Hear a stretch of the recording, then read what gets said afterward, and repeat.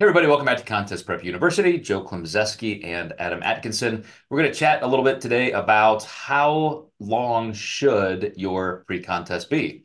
And think of some of the cliche type things, Adam, that we've heard, going back decades, like, oh man, you peaked too early. And some thoughts on that end of the continuum are maybe it's better metabolically to kind of swoop in, strategic strike, quick prep, get it done and get out before you can see much carryover into catabolic processes and that sort of thing. But I think you and I are both going to agree that the other end is where you get a little bit more benefit from the fact that you can just get leaner. And for those people who think that you can, quote, be ready too early, you have the biggest tool, which is to add food and bring your calories back up. So there is a point, though, and what I want to bring to the conversation a little bit, some of the hormonal consequences of just staying in a calorie deficit too long or being too lean under your metabolic set point too long, things even to leptin and ghrelin and those kind of substrates, hormones that can definitely create some impact on how you look, even how you feel, maybe even rebound effects into your long-term health.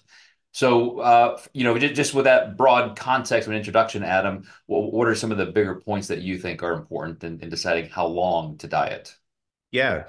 Well, one, long enough to be lean enough, right? And I think that one of the big things I see online is people are the first to kind of throw it out there. You've been prepping too long to somebody who is, 20 pounds over their stage weight. And I think our industry is flooded with Olympians and top athletes who really don't need that long to prep. I've had people who have prepped in 9 or 8 weeks, and um, I'm still fascinated when it happens.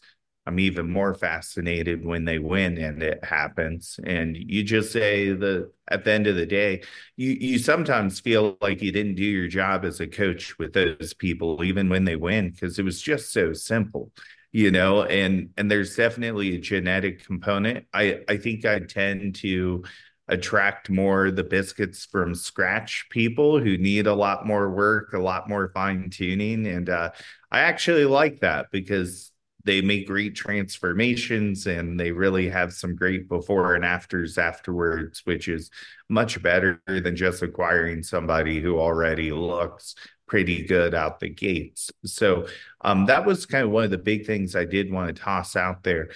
Um, you definitely can't say someone prepped too long if they're not lean enough. Now, there's also, did they have a great starting point? What are some issues they ran into? Sometimes there are people who are just really genetically not made to do this, and you're going to have to really push a lot harder, a lot longer. And that doesn't necessarily make it wrong to do so. And I think that's the big answer that, you know, everyone's looking for is like, well, when is it wrong to do that? Which I think we'll cover as we kind of go into this. Yeah, I like that you brought up that point about, maybe this is just not the best sport for you genetically. I want to get back to that because I've got some examples.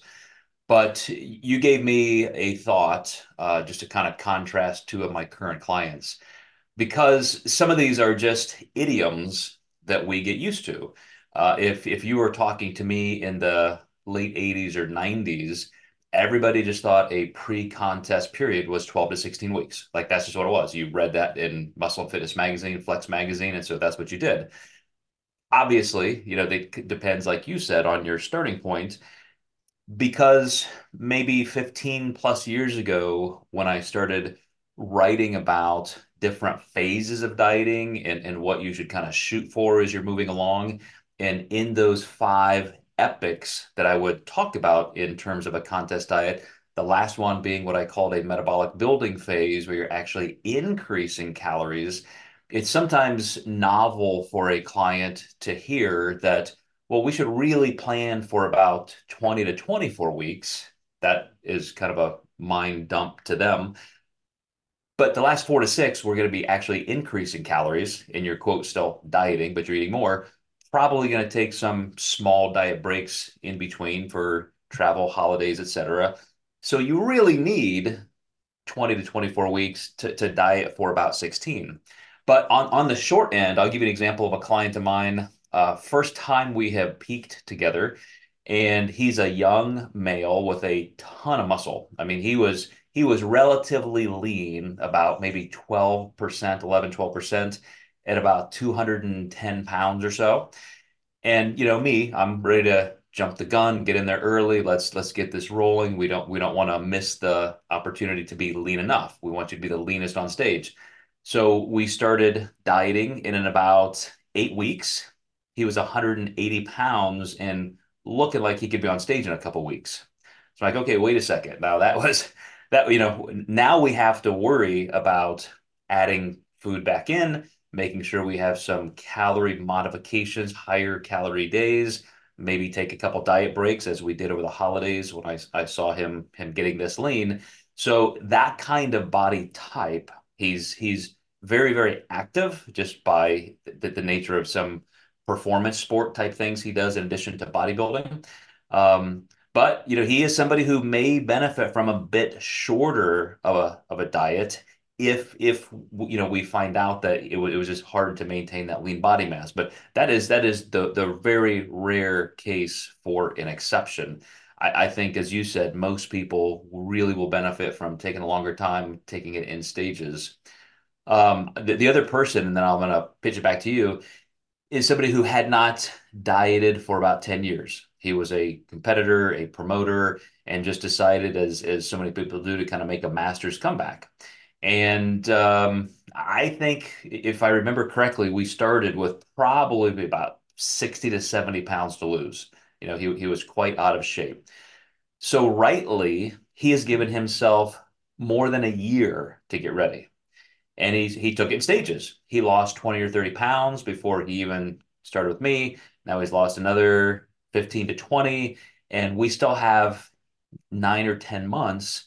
And now he's at about the point where I can say, okay, we're within 30 or 40 pounds. And so now this is going to be a little bit more of a normal season. But do you find, whether it's the context of somebody being that heavy or not, that there is kind of a limit to dieting? Like when you reach this level, you've spent this much time in a calorie deficit, just bad things are happening physiologically, and maybe we needed to or still need to come out into some diet breaks.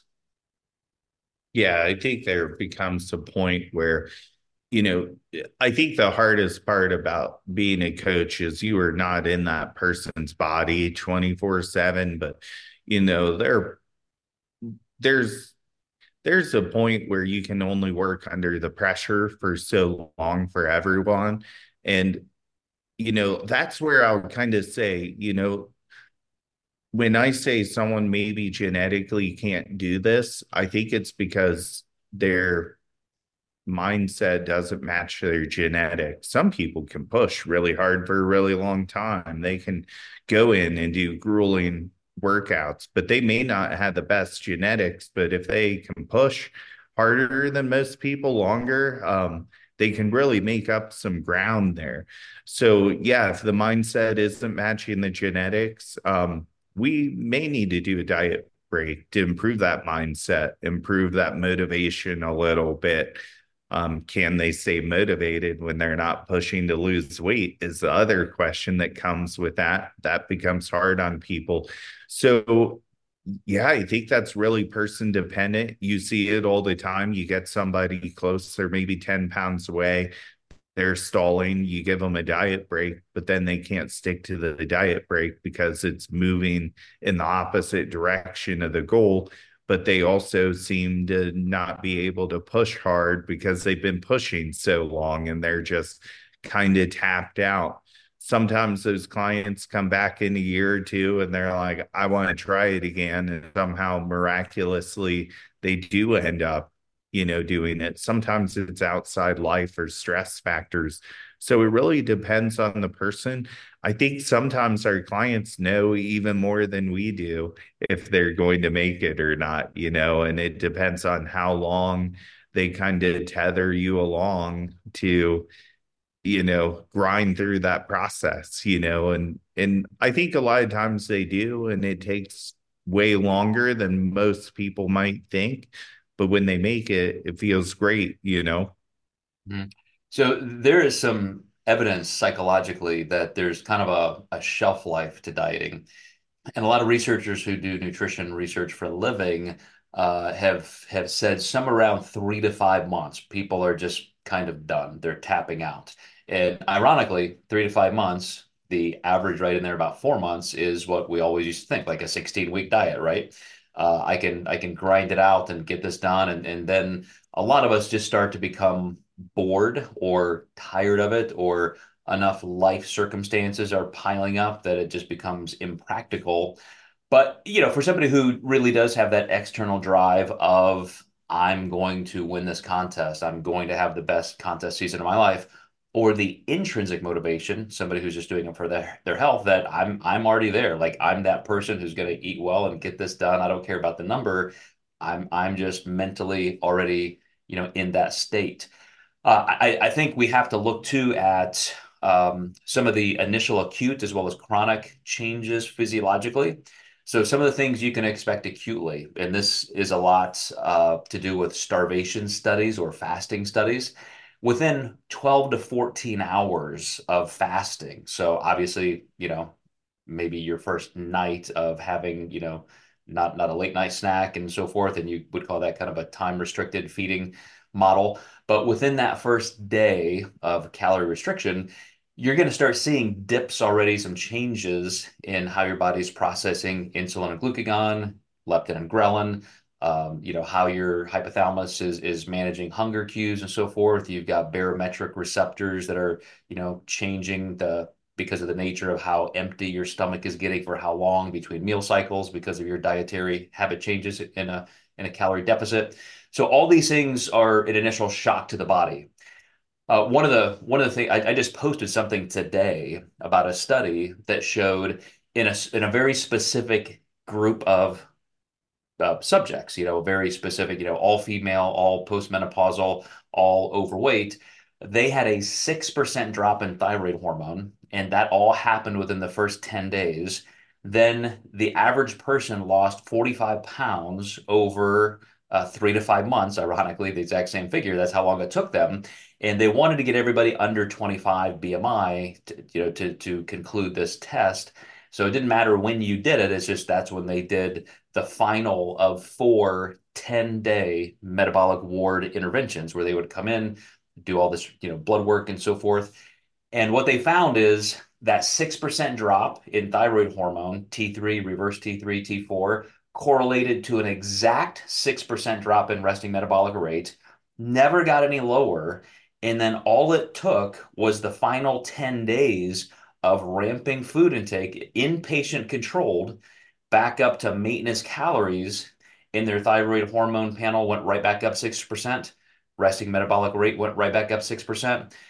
So this is obviously not a competitor-driven study. These people didn't get down to 3% body fat, but at least in that context of a longer-term diet, averaging 4 months, losing 45 pounds, you're okay with some resilience in terms of your metabolism. Now that's only one factor, but I think it goes to show that if you're doing things safely and you're not too insane on your calorie deficit levels, that you should feel confident that you can get the job done. And I think that's an important thing with people getting, kind of bored, or they start worrying, maybe I'm losing muscle, maybe I'm losing, metabolic capacity, and so I need to come out of this diet. And I think that kind of mentality prevents people sometimes from going the distance. Yeah, there's a lot of scare factors out there. And I think less and less now we're seeing the age of coaching where people got a sheet of paper and a 900 calorie diet out the gates is gone. Because people like us promoting some better information, and Eric Helms and Eric Trexler, a lot of those guys have done some really sound research on this. Something I've seen is clinically doctors prescribing thyroid meds too quickly because of this too. Someone doesn't feel great post show, their thyroid is suppressed, And, you know, practitioners definitely need to give these competitors time to bring their food up so their thyroids can come back to normal. And if you're medicated too quickly, it's a pretty big mistake I see pretty often with people who have maybe struggled post show.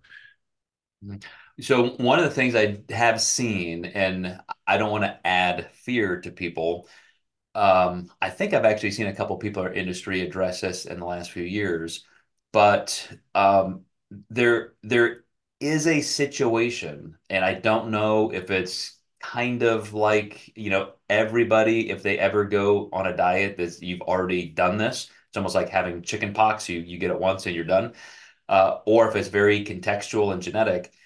But when you diet to a pretty low level of body fat, you do have some irreparable changes in things like leptin and ghrelin. In other words, you have triggered your genetics, your DNA to, think, quote unquote, that, I'm starving, I need to conserve energy. And so you have these adaptive responses to try to slow down the metabolic processes. And then 4 months later, 6 months later, when you're done dieting, you bring your body fat back up a few points above your metabolic set point, and you would think, okay, everything is cool, right? Well, you may now have some change that does make it harder to diet again.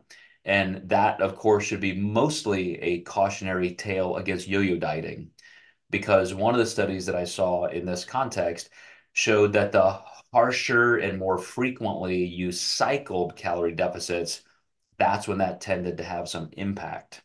So, all the more reason to be safe and sane and do things as slowly as you can or need to. And then, as we're describing, have the opportunity to come back out with a metabolic building phase, a reverse dieting or diet recovery phase, however you feel is best for you.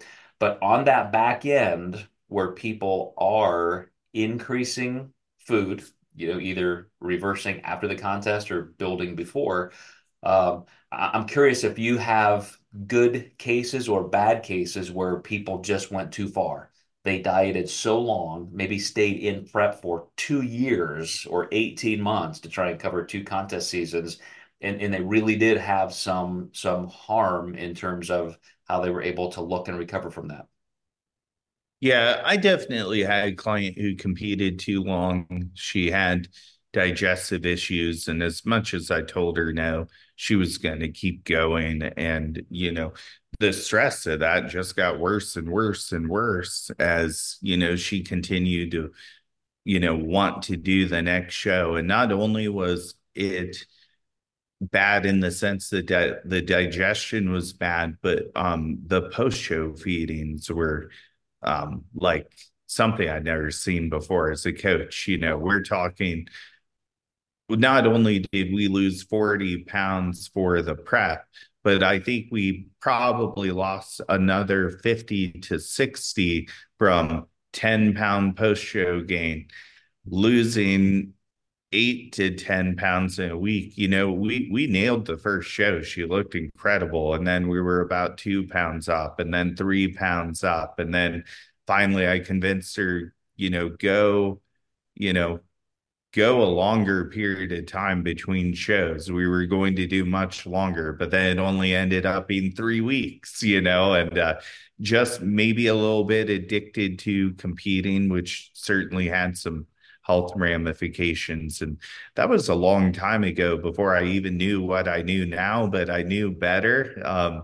But now knowing so much more, you realize how much even worse that was, and you know, as a coach, you never want to pull away to not help somebody. I was giving her as much advice as I could at the time. And I think knowing what I know now, I might have actually just said absolutely not, and you're gonna have to find somebody else at this point. When you're newer in your career, it's easier to do that. Well, that's a great point in that it's not always time. If you look at time of dieting, if this is an XY axis, then the correlate to that is the volume or the depth of the calorie deficit. So I'll give you an example. When I was kind of a new pro, and I think I maybe have, was dieting for 16 or 20 weeks, but I lost so aggressively. Like I was really wanting to be lean enough. And so my calorie deficit, my amount of cardio, I was in much more of a nosedive. And it was a shorter prep, but I looked pretty awful. I mean, I had really lost some size irreparably. I couldn't gain that back just with, peak week and so forth. And so obviously I didn't take my own advice because even then I knew that a metabolic building phase and so forth would be helpful and taking a little bit more time. I had just made that decision to kind of rush into this prep and paid the price. And then having done longer ones with an appropriate, building phase, I think the very last season before I retired as a pro, I think I spent 8 months dieting. So 6 months for my first contest, which did include some calorie moderation coming back into the contest.